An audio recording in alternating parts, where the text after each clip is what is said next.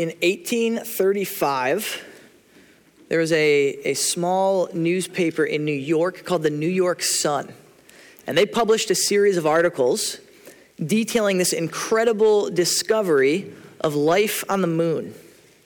They used all this scientific language that I'm not going to repeat because I would mispronounce all of it. But they used all this language to convince people and to talk about in detail all of these different creatures and life forms that they found on the moon.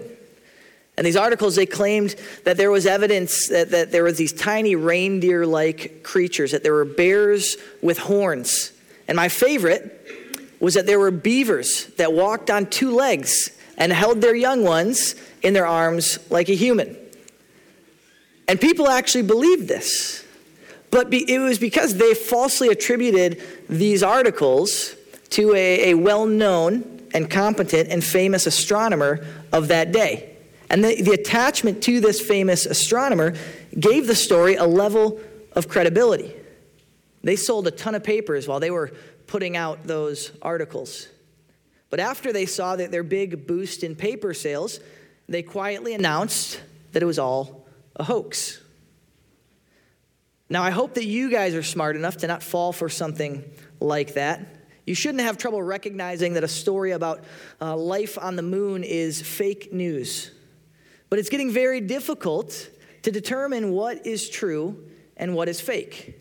Sometimes it's because people are just reporting so much contradicting information about the same issue. Sometimes people are intentionally misleading and twisting the truth as a means of deceiving their audience. I don't have a solution for that. I'm not up here to tell you how to differentiate between fake and real news, but what I can tell you is that this is not a new concept. As we learned from the New York Sun, people spreading fake news is not unique to our day. And it's frustrating, but lying to manipulate the people around us has been going on for 2,000 years. Our passage today is Matthew 28, verses 1 through 20. And we'll see that even 2,000 years ago, fake news was being spread in order to discredit Jesus and distract people from the truth of the resurrection. And so Matthew, in this chapter, wants to set the story straight. So open your Bibles with me to Matthew 28, and we will read verses 1 through 10.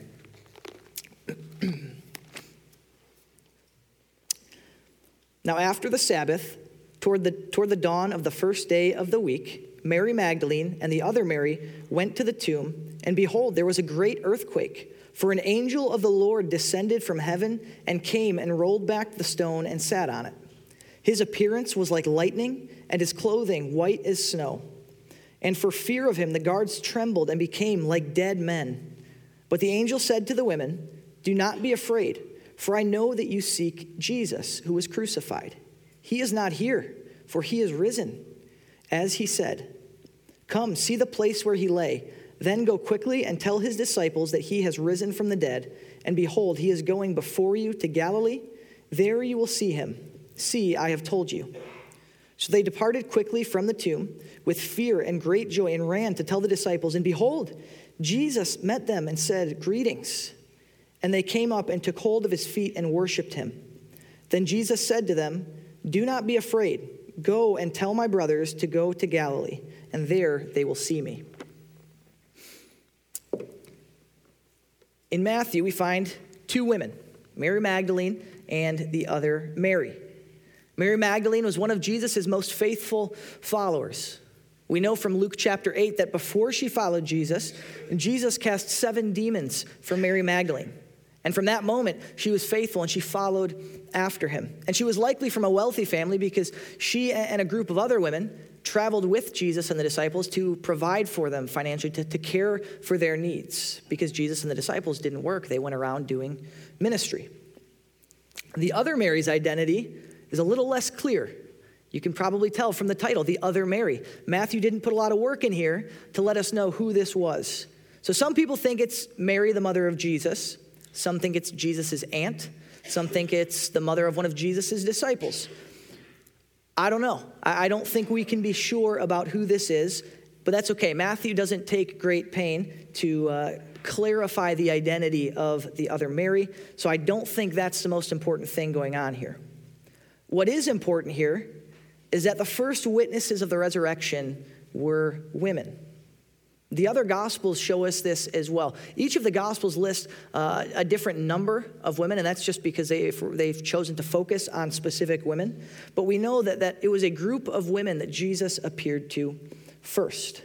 And this group of women that Jesus appeared to, they were also the women that remained with Jesus through the entirety of his crucifixion. After Jesus was betrayed in the garden, all of his disciples fled. They abandoned him and they hid for fear of their life.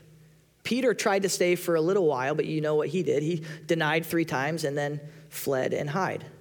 John was at the crucifixion for a little bit before he took Jesus, his mother, home. But the other disciples are nowhere to be found. The 11 disciples were not the ones who stood by him at that time. It was this group of women. These are the ones that remained with Jesus until his death. These were the ones that were there at his burial. And these are the ones who are now visiting the tomb. And as they're on their way to the tomb, Matthew tells us there was this great earthquake. And an angel descended to roll the stone away from the entrance of the tomb. And this angel had this dazzling appearance, like lightning flashing across the sky. His clothing was white as snow. And that's a pretty standard picture of an angel. We see those similar descriptions throughout the Bible. But this image of the angel coming down is a lot scarier than we tend to think. Because if you think back to Sunday school and you pull out the flannel graph and people are showing you the resurrection, it's like 4 o'clock in the afternoon, not a cloud in the sky, it's super sunny, and then a nice looking young angel floats down and he's like, "Hello, guards, I'm going to move the stone away now." That is not the picture that we see here. The guards, it's dawn on the first day, so it's still dark. The sun is just starting to rise. It's very, very dark out. The guards are guarding this tomb in darkness. Maybe they have their lanterns flashing. I don't know if they even have that.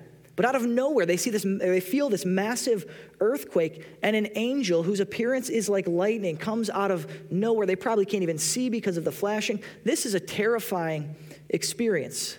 The ground starts shaking, and you can't see anything.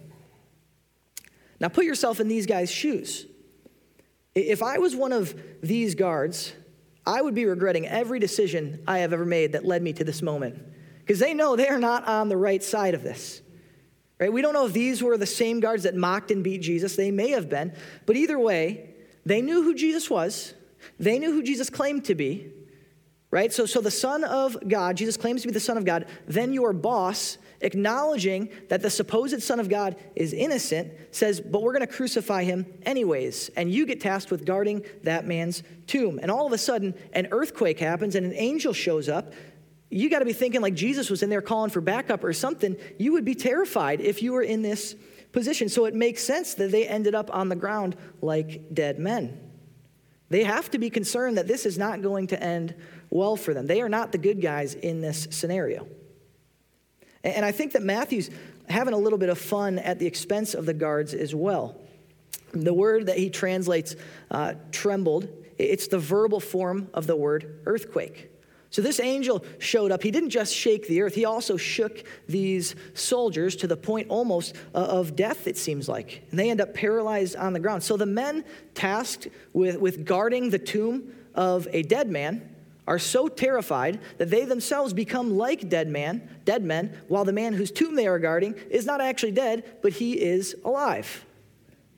And this is the scene that the women arrive to. You've got an angel next to the tomb with a bunch of guards strewn all over the floor like they're dead. And naturally, the women would be afraid a little bit as well. But the angel quickly tells them, "You have nothing to fear. I know why you're here. I know that you're looking for Jesus, who was crucified, but he is not here. He has risen. Come and see the empty tomb." And the women go, they look and they check, they see that the tomb truly is empty. And then the angel tells them, "Okay, now you must go quickly. Go and find the disciples. Tell them to go to Galilee and meet Jesus there." And Jesus had actually already told the disciples this. He told them in Matthew 26, "Once I die and I am raised up, then I will see you again in Galilee." But since the disciples are cowering and hiding and locking themselves away, they could probably use the reminder. So the women leave. They're in a hurry with a little bit of fear, a little bit of joy, Actually, it says great joy, but a little bit of fear. Fearful from seeing this angel, but overjoyed because they've just seen that the tomb is empty. They know that Jesus has risen from the dead. So they get on their way, and suddenly Jesus shows up to meet them. He greets them, and immediately they fall before him. They grab hold of his feet and worship him. This demonstrates that the proper response to the risen Christ, one of humility and worship. But it also demonstrates that Jesus' resurrection was not merely spiritual. This was not some hallucination or delusion, as some have claimed. Jesus physically rose from the dead. These women physically grabbed hold of his feet when they worshiped him. And then Jesus tells these women exactly what the angel said. Go and tell my brothers to meet me in Galilee. So what Matthew's wanting to get across very clearly to us here is Jesus is risen. Jesus is risen. He really did rise from the dead. And I know that you're probably thinking, wow, Matthew's point in his resurrection account was to tell us that Jesus rose from the dead. Great observation, Garrett. But in the next verses, you'll read that the Jewish leaders did everything they could to discredit the news that Jesus had risen. They spread fake news. They spread false rumors that this was some grand conspiracy concocted by his disciples to trick everybody. And so Matthew here is setting the record straight. He's saying, no, here is what really happened. This was not made up. Let me tell you what happened. Jesus really rose from the dead. And this is why I said at the beginning that the presence of the women is so important here. If this was a conspiracy to trick, to deceive, then the disciples did a terrible job. If the goal was to make up a fake story to trick everyone, the disciples would not have chosen women to be the first witnesses. And I don't say that to be condescending to women at all, but in that day, women's testimony was essentially useless. Again, that does not reflect what I believe, what this church believes, what the Bible teaches, but in that day, women could not even testify in court. No one trusted the word of a woman. So if they were trying to concoct a fake story, it makes much more sense that they would want to find somebody credible. Maybe somebody like Peter, who was the leader of the disciples, or Joseph of Arimathea, who believed in Jesus, but he was a member of he was one of the leaders of the Jewish religious faction. The fact that the gospel writers were willing to report that women were the first witnesses would have only hurt their credibility. And what this does is it tells us they didn't change details. They didn't pull out the things that made them look bad, the things that made it less believable. It makes it all the more likely that they simply reported events as they happened and that Jesus really did rise from the dead and appear first to this group of women. Let's keep reading. Chapter 28, verses 11 through 15.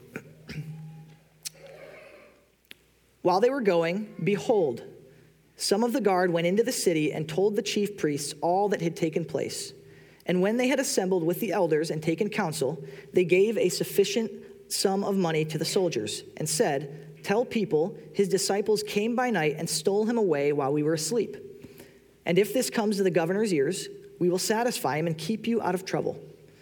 So they took the money and said and did as they were directed, and the story has been spread among the Jews to this day. So the story picks back up with the guards as they make their way back to the chief priests, who were the people who originally went and got them to guard the tomb. So they come back to the chief priests and they tell them all the incredible things that happened. We were guarding the tomb, and there was this great earthquake, and an angel appeared, and he rolled the stone away, and then we couldn't move. We fell to the ground in fear. And upon hearing the guard's story, the priests called together the Jewish leaders, and they say, hey, guys, we gotta figure out how are we going to respond to this news. And I would have loved to be in this meeting, because you would think that at least one person would have the sense to suggest exploring the whole resurrection thing. Because these were trained soldiers that were guarding the tomb, and they ended up on the ground. They also know that Jesus did many miracles in his ministry. They saw him do many of those miracles. They knew he claimed to be the Son of God. They knew he claimed that he was going to rise from the dead. Like maybe somebody should have been like, maybe there's something to this Jesus guy. But they don't do that. They don't consider those things. They don't consider the implications of the empty tomb. They don't consider the implications of an angel appearing to roll the stone away. They don't consider that the evidence points to Jesus being exactly who he claimed to be. Now, fake news is the best option. Let's spread a false narrative to distract away from what has happened. Their concern is to make sure that no one hears what really took place. To ensure this, they pay off the Roman soldiers. They say, spread a false report and we will give you a lot of money. And it had to be a lot of money because the story they were about to spread to the people would come at great risk to the soldiers. To fall asleep while you were on watch as a Roman soldier, that was a severe offense. It could even lead to execution. Some would be beheaded for such an offense. Some would be beaten, and then if they survived that beating, then they would be banished from their family and their home and their city. Occasionally, guards would be stationed at the crosses where people were crucified to prevent the bodies from being taken to be buried, and to allow a prisoner to escape or to fail to guard a body that you were entrusted with. It would bring serious consequences. But part of the offer that the chief priests made to the guards was protection. They were protecting him from those consequences. They said, if the governor finds out, we'll take care of him. You guys will be okay. You take the money and you tell the people what we told you to tell them. So the guards have two options. They can tell everybody this incredible story and hope they believe. But if they don't, they could potentially be killed for this. Or they can accept a large amount of money and the promise of protection in order to spread a false story. So they took the deal. They spread this fake news to confuse people, to obscure what really happened that day. The chief priests, they spread this fake news because Jesus was a threat to their position and authority. They were fearful of what would happen if Jesus really was who he claimed to be. And at the time that Matthew wrote the gospel, which would have been somewhere around 20 years after Jesus rose from the grave, people were still spreading this story. And even 100 years after that, we know from historical writings, at least in 150 AD, the Jews were still saying this. No, Jesus didn't rise from the dead. The disciples took the body. Everybody knows that. Now, I think Matthew includes this section that we just read for a couple of reasons, because it validates his account in a couple of ways. First, it proves that the tomb is empty. The tomb was empty. That is a historical fact. Jesus was beaten and mocked. He was crucified. He was put in a tomb, and 3 days later, he was no longer in that tomb. And by spreading this story, the chief priests acknowledge that on the third day, Jesus really was not in that tomb any longer. They couldn't just say, oh no, the disciples lied. He's still there. People could go check. It wasn't that far from the city of Jerusalem. So we know the tomb is empty. And that's, I think, why Matthew includes this, because now we're forced to make a decision. Is it empty because the disciples came and took his body? Or is it empty because Jesus really rose from the dead? So now we're forced to make that decision. The other reason I think that Matthew includes this section is because the false story spread by the chief priests makes no sense. It is not plausible in any way. It's unlikely that these guards could sleep through a massive stone being rolled away. But even if they could, even if they were sleeping so deeply that they couldn't hear the massive stone, how would they know it was the disciples who came and took the body if they were that deeply asleep? And the idea that the disciples would even do that is absurd. Where have the disciples been through this entire week with Jesus, or last few days with Jesus? When Jesus was beaten and mocked and nailed to his cross, how many of the disciples tried to prevent it? None of them. They were hiding. They were terrified. They were cowering in fear. But according to the chief priests, on the third day after Jesus died, his disciples finally decided, now's the time, guys. This is the time when we act. We're going to go and take his body, and that will show them. That makes no sense. If the disciples were not willing to risk their lives to protect Jesus when he was actually alive, certainly they would not have been willing to risk their lives to go and steal his dead body. But let's assume that's what happened. Let's assume the disciples stole the body. Then we have to ask the question, why? What do they gain from stealing this body? They didn't gain power or influence. They didn't get prestige. They didn't get positions of authority. They didn't get wealthy. They weren't respected for this. they were despised for this. They were hated for their faith.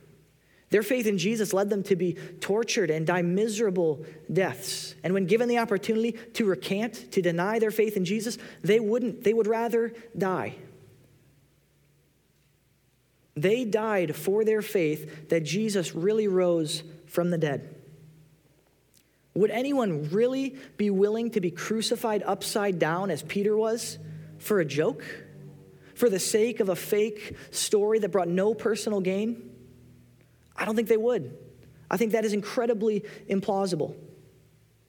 And it's even more implausible when we consider Jesus' family. James, the brother of Jesus, he died for his faith. He was thrown from a building when he was preaching Christ's resurrection. And when that didn't kill him, they brought over a club and they crushed his skull. And what's interesting about James is he did not believe in Jesus until after the resurrection. While Jesus was alive and doing miracles, James was saying, no, my brother is crazy. He's not the Son of God. He's just Jesus, my brother. Now, I don't know about you guys, but if my brother came up to me and told me he was literally God, he would have to do something pretty crazy to convince me. Maybe something like rising from the dead. Right? I can't think of any other reason why James would change his mind and be willing to be killed in such a brutal manner for a joke that the disciples started. If the disciples made up the resurrection, they risked everything for absolutely no reason. But if Jesus really did rise from the dead, the chief priests and the guards have everything to lose. The disciples had no reason to lie, right? The chiefs and the guards, they had every reason. When we lay out the historical facts, they point to what we have already said. Jesus Christ is risen. But why is this important? Does it really change anything if Jesus died? If he did or didn't, what does it change in our lives? To answer that question, we're going to briefly look at 1 Corinthians chapter 15. So you can turn there with me. And in that chapter, we see that there were certain people in the church at Corinth who were denying that Jesus would resurrect his followers in the future. So turn with me to 1 Corinthians chapter 15, and we're going to read verses 14 through 19. Starting in verse 14. And if Christ has not been raised, then our preaching is in vain, and your faith is in vain. We are even found to be misrepresenting God because we testified about God that he raised Christ, whom he did not raise, if it is true that the dead are not raised. For if the dead are not raised, not even Christ has been raised. And if Christ has not been raised, your faith is futile, and you are still in your sins. Then those also who have fallen asleep in Christ have perished. If in Christ we have hope in this life only, we are of all people most to be pitied. So essentially, what Paul is arguing here is that the resurrection of Jesus is tied to the future resurrection of his people. If Jesus cannot resurrect his own people from the grave, then he doesn't have the power to raise himself from the grave. And if Jesus never rose from the dead, then preaching the gospel is meaningless. If Jesus didn't rise from the dead, our faith is useless. If Jesus did not rise from the dead, then we are not celebrating our Lord and Savior today. We're celebrating some Jewish guy that died 2,000 years ago. And actually, if we're wrong about Jesus rising from the dead, then we're in a little bit of trouble with God himself, because for the last 2,000 years, the church has been telling everybody that Jesus was God in flesh and that he rose from the dead. But if we're wrong, we've been misleading people for 2,000 years. And then verses 17 through 19 really drive home why the resurrection is so important. If Christ did not rise, our faith is futile. It's of absolutely no value. But if Christ did not rise, we are still dead in our sins.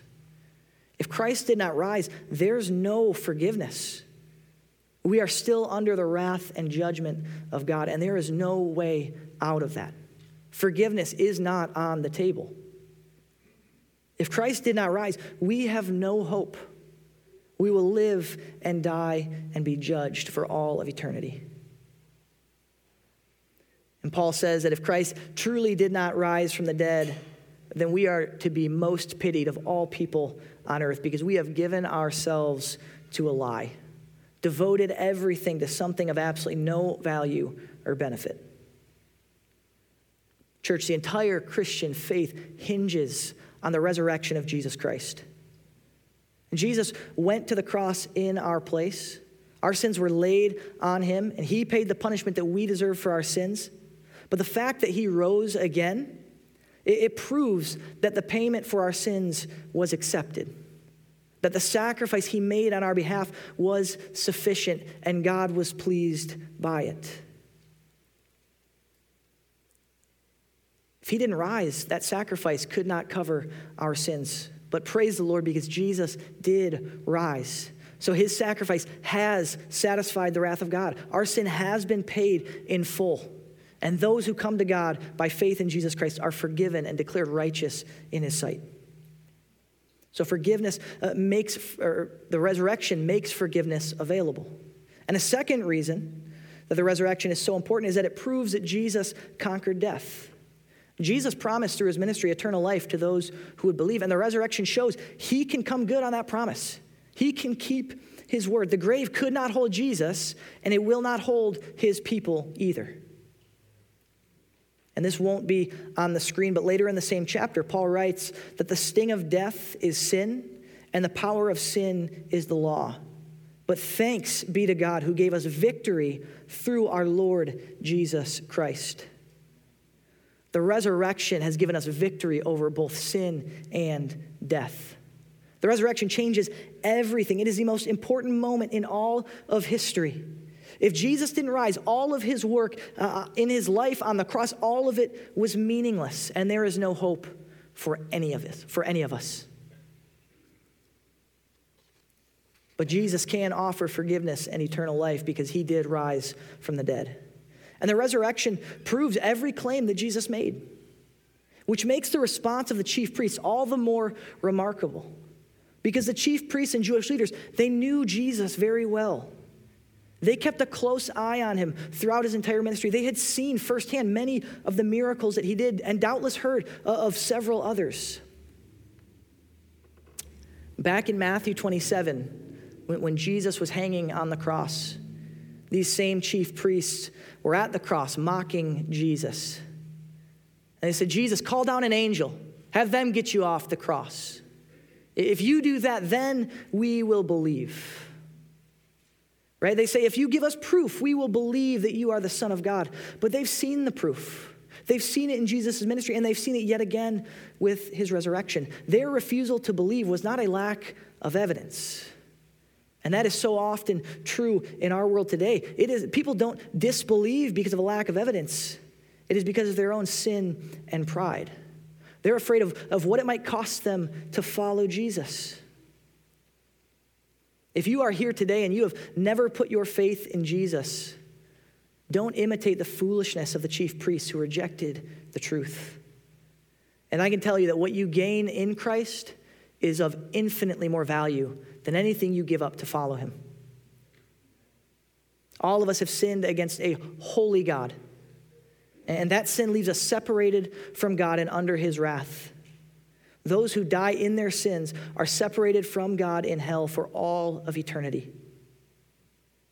But while we were still sinners, Christ died for us.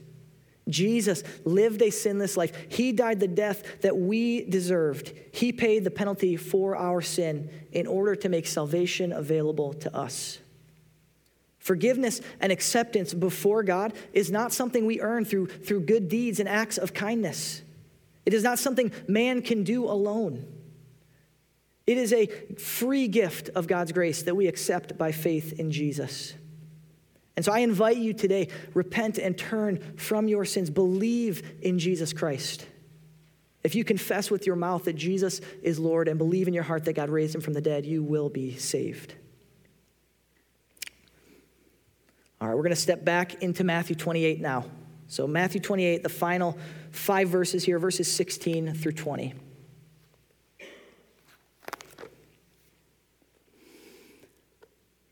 Now the 11 disciples went to Galilee, to the mountain to which Jesus had directed them. And when they saw him, they worshipped him, but some doubted. And Jesus came and said to them, all authority in heaven and on earth has been given to me. Go, therefore, and make disciples of all nations, baptizing them in the name of the Father and of the Son and of the Holy Spirit, teaching them to observe all that I have commanded you. And behold, I am with you always to the end of the age.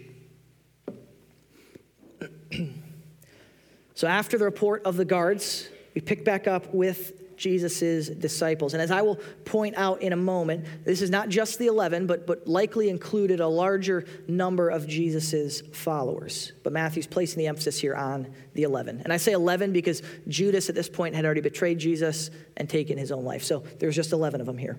But they make their way to Galilee, which would have been probably 90 miles or so, give or take a few, depending on where in Galilee. So this was not like let's just walk down the street. This was a pretty substantial journey. So this is a good amount of time after the resurrection. But they make this trip, they come to Galilee, and when they finally come to the place Jesus told them to come to, they see the risen Jesus. And it says that some worshiped, but there were some that doubted. Now, I think it is extremely unlikely that the ones doubting here are the 11 disciples or any of the 11 disciples. We know from the Gospel of John that Jesus had actually already briefly appeared to the disciples in Jerusalem. That's where Thomas touched the wounds in Jesus' hands and side, and they recognize that he is who he claims to be. The disciples have seen Jesus. They have recognized that he is risen from the dead and that he is Lord. They know that. So it's unlikely to be them. Also, back in verse 10, we don't have to turn back there, but when Jesus tells Mary to go and tell the disciples, he doesn't say disciples. He says, go and tell my brothers. And every time Jesus uses that term, that phrase, my brothers, he's not referring to the 11. He's referring to all of his followers collectively. So the ones doubting here were likely other followers of Jesus who were present at this time. But the word doubt here is a little bit of an unfortunate translation. It's not a wrong translation, but I think we kind of carry our own sense of the word into it. It would be better translated as hesitate. Some of them hesitated. I don't think this was doubt in the sense that they were saying, oh, no, that's not Jesus. I do not believe that Jesus has risen. It's not that kind of doubt. It was the kind of doubt that was overwhelmed by what they were seeing, that's thinking, is this really him? Could he really have done what he said? The disciples, already understanding that Jesus has risen from the grave, they immediately worship him. But some of the others, they're a little bit slower to process what's going on in front of them. And then we see Jesus speak, and he says that all authority in heaven and on earth have been given to him. Now, Jesus was authoritative even in his earthly ministry, right? Jesus has always been God. For all of eternity, he existed as God with the Father and the Spirit. He is equal in power and quality and nature and being to the Father and the Spirit. But when Jesus took on human nature so that he could save humanity, he set aside some of the glory and privileges that come with being God. He subjected himself to certain limitations so that even though he was fully God, he could also be fully man. But at the resurrection, all that Jesus set aside was restored to him. And Jesus is now sovereignly reigning over all things. And here we see that he has called his disciples and us to go to every nation and make disciples. A disciple of Jesus is one who puts their faith in Jesus, who submits to Jesus as Lord, and follows him in obedience. So we are called to go and make more disciples of Jesus. Making disciples requires relationship and investment. Right? First, we have to tell them who Jesus is. If they don't know who Jesus is, how can they be his disciple? If they have not put their faith in Jesus, they can't follow him. They cannot believe in him. So the first step is that we have to go and tell people who Jesus is and what he has done. But we don't stop there. The goal is not to just make converts. The goal is to make disciples. And that means we have to remain with them, doing life with them, walking alongside them, showing them what it is that Jesus called us to and how he has asked us to live. And part of that process says it is baptizing and teaching, right? Baptism is a public profession of faith. It symbolizes our sharing in the death and resurrection of Jesus. that we have died with him, that we have died to sin and we are raised to new life in Christ. So we baptize them for that reason, and then we teach them the commands of Jesus, everything that he has commanded of us. And baptizing and teaching, those aren't the commands here. Those are qualifying the command. The command is to go and make disciples. But baptizing and teaching is a part of that disciple-making process. So disciples of Jesus are called to make more disciples of Jesus. This does not apply only to those who stood before Jesus at Galilee that day. This applies to every single believer. Every single one of you in this room who would say, yes, I am a follower of Jesus, you have been called to make disciples. And that's the third point. The church is called to go and make disciples. And I want you to notice the emphasis I'm putting on go. We are called to go and make disciples. Jesus says this is the mission of the church. Go and tell people the good news of Jesus, the good news of the resurrection. Make disciples of all nations. And you could translate that people groups, tribes. The point is, go make disciples of every kind of people. Baptize them, teach them what I taught you so they can follow me in obedience as well. Jesus was not unclear about his expectations here. But too often there is little to no urgency in the church to accomplish this mission. Too many Christians have grown lazy, comfortable. American churches have a terrible culture of spectating, of showing up to watch and be a part of the service in that way, but not really to participate in the mission of the church. To many Christians, ministry, the sharing of the gospel, the making of disciples, that's the work of pastors or the work of missionaries. But church, that's not what Jesus said. Jesus told all of his disciples to go and make more disciples.